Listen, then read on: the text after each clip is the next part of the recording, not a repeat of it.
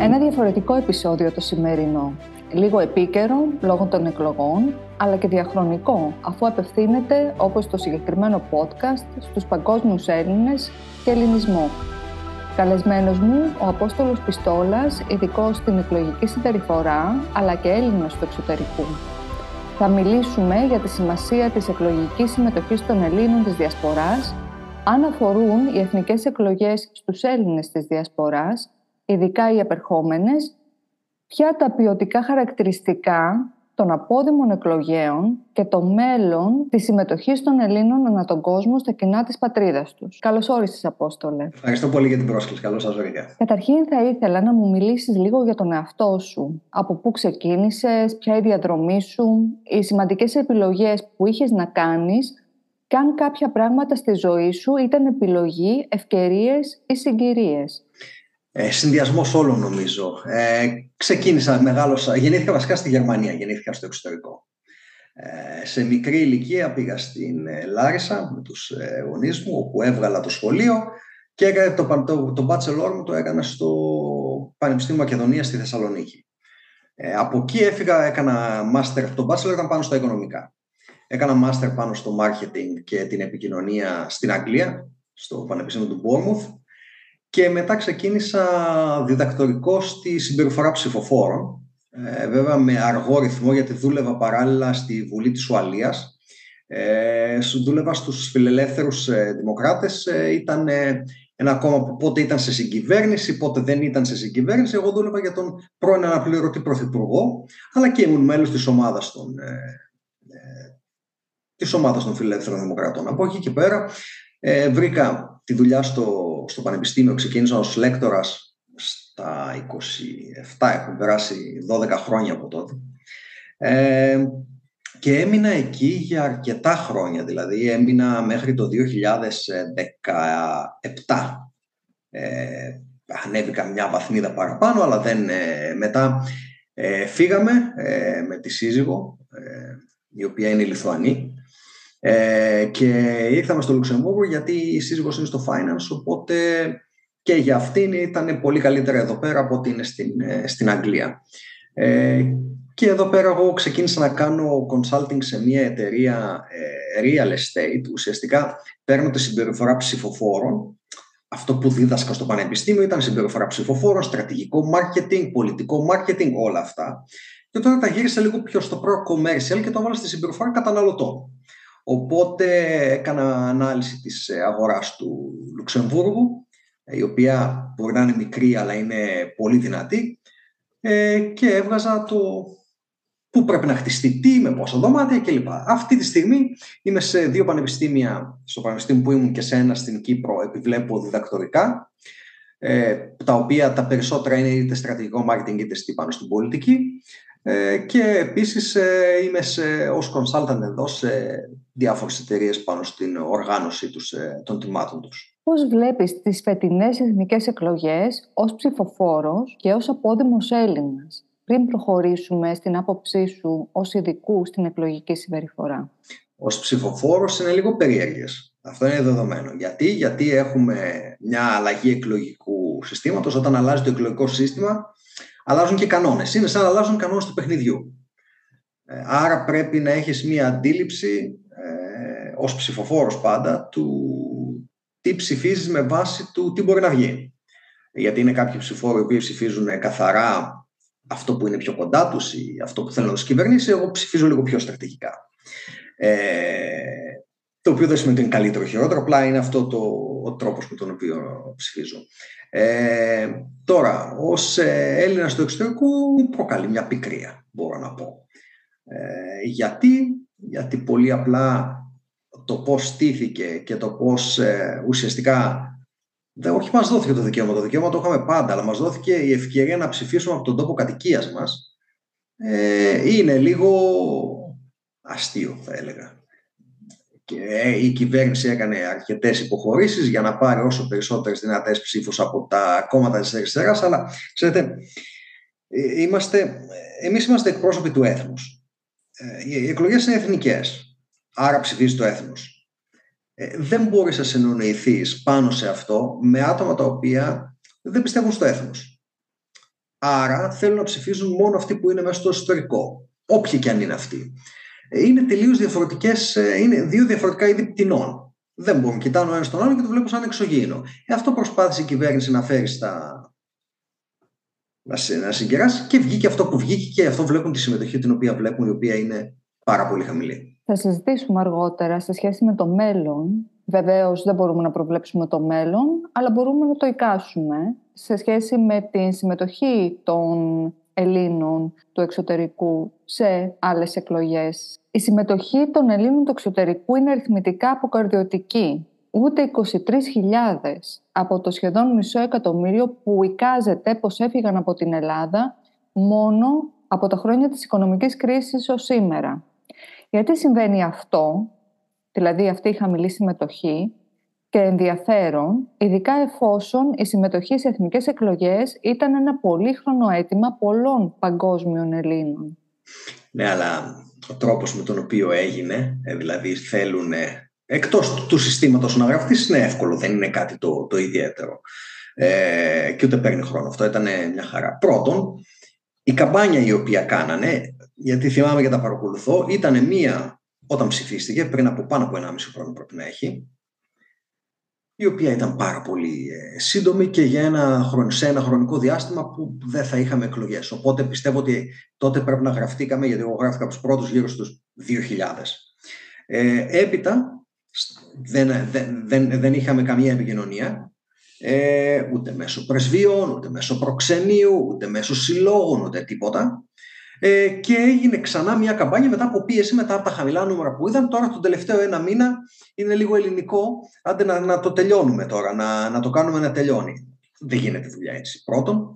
Δεύτερον, τα κριτήρια τα οποία είχαν, που ήταν, αν δεν κάνω λάθος, 2 χρόνια να έχεις κάνει φορολογική δήλωση τα τελευταία 15, δεν ξέρω, μπορεί να κάνω και λάθος στους αριθμούς, στην Ελλάδα, και το οποίο ήταν ένα κριτήριο, το οποίο πιστεύω ότι αρκετοί δεν πληρούν. Όχι ότι δεν ήταν, μπορεί να έκανε φορολογική δήλωση. Εγώ ευτυχώς είχα κάνει κάποιες μηδενικές ή οτιδήποτε στην Ελλάδα, είχα κάνει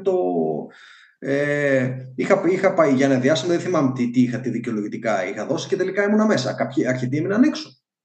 Και ένα τρίτο, το οποίο το θεωρώ το πιο σημαντικό, είναι ότι δεν υπήρχε η επιστολική ψήφος, και αυτό το θεωρώ μεγάλο λάθος και στο εσωτερικό. Δηλαδή, κανονίζει κάποιος ένα ταξίδι ή δουλεύει σεζόν, σε ξενοδοχείο ή οπουδήποτε, γίνονται εκλογές και χάνει την ψήφο του γιατί δουλεύει στη Ρόδο και δεν μπορεί να πάει στην Καβάλα. Μα είναι δυνατόν στο 2023? Αυτό νομίζω το τελευταίο είναι πολύ σημαντικό. Σκεφτείτε ένας να είναι στο Aberystwyth και να πρέπει να οδηγήσει 3 ώρες να πάει στο Cardiff. Για ποιο λόγο? Δεν υπάρχει λόγος. Και αυτό ισχύει και στο εσωτερικό και στο εξωτερικό. Δηλαδή νομίζω ότι αντί να το ανοίξανε βάζοντας εμπόδια. Δεν γίνεται δουλειά έτσι. Τα εμπόδια στην Ελλάδα λέγονται προϋποθέσεις, Απόστολε. Και αν δεν έχεις τις προϋποθέσεις, δεν πας πουθενά. Και βέβαια σαρκάζομαι αυτή τη στιγμή. Ναι, η προϋπόθεση είναι το να είσαι την ημέρα των εκλογών, την οποία δεν ξέρεις πότε θα είναι, να είσαι στον τόπο κατοικίας σου, και στον τόπο κατοικίας σου να έχει άλλους 40 ή δεν θυμάμαι πόσοι είναι, ούτως ώστε να έχεις ένα εκλογικό κέντρο κοντά. Βέβαια, το δεύτερο σκέλος, το οποίο αναφέρθηκες και αφορούσε για να έχει κάποιος Έλληνας του εξωτερικού δικαίωμα συμμετοχής σε αυτές τις εκλογές, έχοντας κάνει τα τελευταία 2 έτη συμπληρώσει και καταθέσει φορολογική δήλωση στην Ελλάδα, νομίζω ότι αυτό τελευταία στιγμή άρθηκε, που δείχνει πόσο εύκολο είναι κάποια, ίσως όχι τόσο απαραίτητα κριτήρια, να φύγουν από τη μέση, γιατί δεν είναι και τόσο απαραίτητα και είναι πιο σημαντικό και πιο ουσιαστικό η συμμετοχή των απόδημων Ελλήνων στις εκλογές. Και είναι το θέμα του ότι είμαι γραμμένος στους εκλογικούς καταλόγους. Δεν είναι δυνατόν να μου βάζεις κριτήρια για να μου επιτρέψεις να ψηφίσω, εφόσον είμαι γραμμένος. Δεν είναι ότι πρέπει να με γράψεις. Και κοιτάμε, κυρίως το ελληνικό πολιτικό σύστημα κοιτάει τους Έλληνες του εξωτερικού μόνο όταν χρειάζεται βοήθεια η χώρα. Είδατε θυμόμαστε τι έγινε με την κρίση την οικονομική, και εννοείται ότι τρέχουν όλοι να βοηθήσουν. αλλά όταν είναι να τους δώσουμε την ευκαιρία να ψηφίσουν, εμείς μέσα είμαστε λίγο περισσότερο Έλληνες από εσάς έξω, γιατί δεν ξέρω για ποιο λόγο. Εσείς δεν ξέρετε πολλά, δεν έχετε επαφή με την Ελλάδα. Είπαμε, είναι δύο νοοτροπίες. Απλά επειδή οι εκλογές είναι εθνικές, θα πρέπει να ψηφίζουμε. Εάν θέλουν να κάνουν τις εκλογές γενικές, τοπικές, ελλαδικές, ας μας πούνε να πάρουμε και εμείς τα μέτρα μας. Υπάρχει πάρα πολύς χώρος συζήτησης γύρω από όλα αυτά στα οποία έχεις αναφερθεί, Απόστολε. Ειδικά όσον αφορά στην συμμετοχή στην οποία συζητάμε. Μήπως τελικά ακόμα και αυτοί οι Έλληνες οι οποίοι είχαν όλες αυτές τις προϋποθέσεις δεν είχαν κάτι στο πρόγραμμά τους, δηλαδή πίστευαν ότι λογικά θα βρίσκονται κοντά στο οικολογικό κέντρο του τόπου διαμονής τους στις 21 Μαΐου. Μήπως τελικά αυτοί οι Έλληνες που ζούσαν στην Ελλάδα και τώρα μένουν στο εξωτερικό, πρώτον διαπιστώνουν πως η φωνή τους ως ψήφος δεν θα έχει θετικό αντίκτυπο όποια και να είναι η επιλογή τους εφόσον αποφασίζουν να ψηφίσουν, και δεύτερον πως δεν έχουν εναλλακτική όπως και αυτοί που μένουν στην Ελλάδα ως μια επιλογή που θα είναι ξεκάθαρη ως προς τους σκοπούς της. Το πρώτο είναι ότι ξέρω αρκετούς οι οποίοι πιστεύουν ότι πίστευαν μέχρι το πρόσφατο ότι μπορούσαν να ψηφίσουν επειδή είναι γραμμένοι στους εκλογικούς καταλόγους. Δεν χρειαζόταν να κάνουν καμία κίνηση. Είναι και ενημέρωση. Τώρα στο άλλο το κομμάτι το οποίο λέτε, ναι, αλλά αυτό ισχύει και για τους μέσα. Αυτό λέγεται εξωτερική πολιτική αποτελεσματικότητα. Και υπάρχει στην εποχή μας, στη Δύση ολόκληρη, και ειδικά στις νεότερες γενιές, που είναι αυτοί οι οποίοι είναι έξω τώρα, οι οποίοι έφυγαν, υπάρχει πολύ χαμηλά επίπεδα εξωτερικής αποτελεσματικότητας. Τι είναι αυτό? Ουσιαστικά δεν πιστεύουν ότι το κράτος θα ανταποκριθεί, η κυβέρνηση θα ανταποκριθεί στα θέλω τους. Επίσης έχουμε αρκετούς, αλλά εδώ είναι μοιρασμένα, κάποιοι έχουν υψηλότεροι, οι οποίοι έχουν χαμηλά επίπεδα εσωτερικής αποτελεσματικότητας, οι οποίοι τι λένε? Ότι η ψήφος μου δεν μετράει γιατί να πάω να ψηφίσω. Αυτό που ακριβώς που λέτε. Αλλά αυτό ισχύει και μέσα και έξω. Υπάρχει προσήλωση στο δημόσιο διάλογο πολιτικών δημοσιογράφων για το πώς θα σχηματιστεί και με ποιους κυβέρνηση. Μεγάλη κουβέντα αυτό. Έχουμε εκλογές στην Ελλάδα και εκλογές στην Τουρκία την ίδια περίοδο. Ψήφισαν και οι Τούρκοι πολίτες του εξωτερικού σε ποσοστό ρεκόρ 52,6% επί του συνόλου των σχεδόν 3,5 εκατομμυρίων εγγεγραμμένων απόδημων Τούρκων. Είναι οι απόδημοι Τούρκοι περισσότερο ή λιγότερο δημοκρατικοί από τους Έλληνες του εξωτερικού βάσει συμμετοχής στις εκλογές? Οι Τούρκοι του εξωτερικού είναι περισσότερο δημοκρατικοί για τον εαυτό τους και λιγότερο δημοκρατικοί για τη χώρα τους. Γιατί αν δούμε τι ψηφίζουν στις χώρες που βρίσκονται, θα ψηφίζουν, ας πούμε, στη Γερμανία ψηφίζουν το Σοσιαλδημοκρατικό Κόμμα και στην Τουρκία ψηφίζουν κατά κόρον τον Έρντογαν. Οπότε σε ό,τι αφορά αυτούς, θέλουν τον εαυτό τους, θέλουν περισσότερη δημοκρατία, αλλά από την άλλη, για να κάνουν αυτό το οποίο θέλουν αυτοί, αλλά από την άλλη θέλουν να επιβάλλουν αυτό το οποίο θέλουν αυτοί στους Τούρκους οι οποίοι είναι μέσα στην Τουρκία. Εμείς οι Έλληνες ευτυχώς δεν το έχουμε αυτό.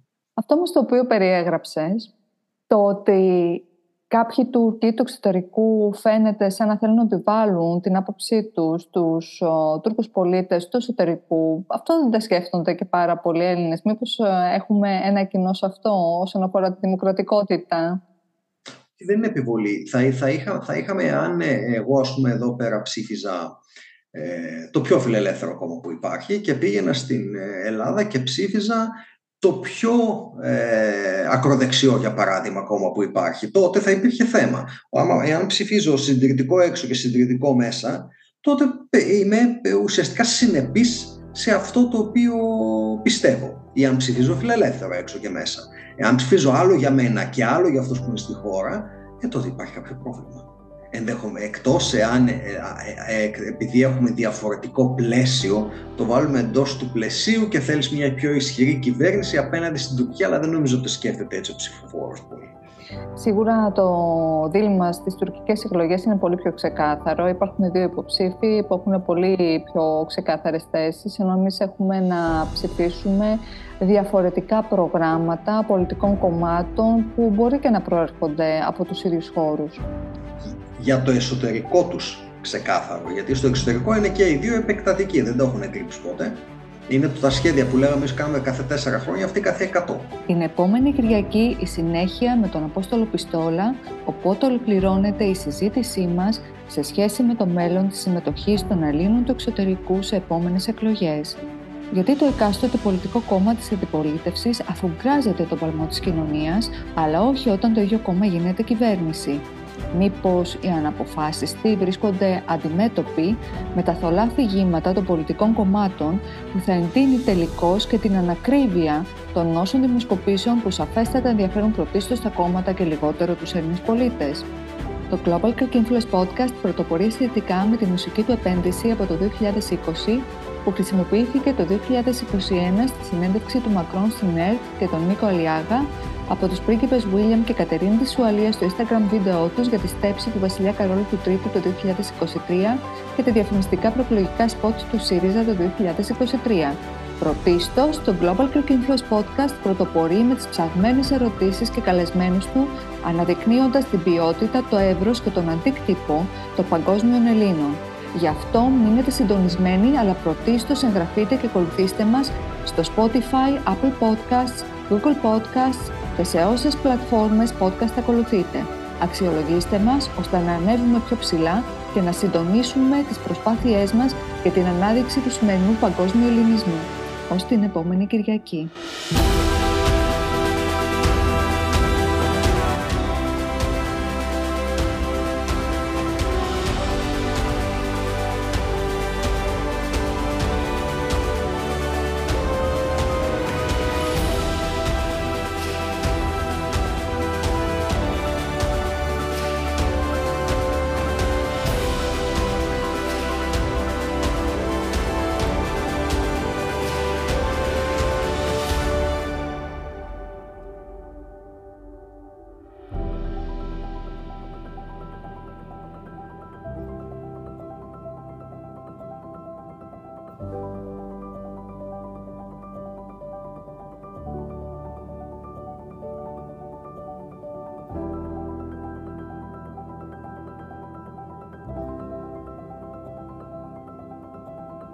Thank you. you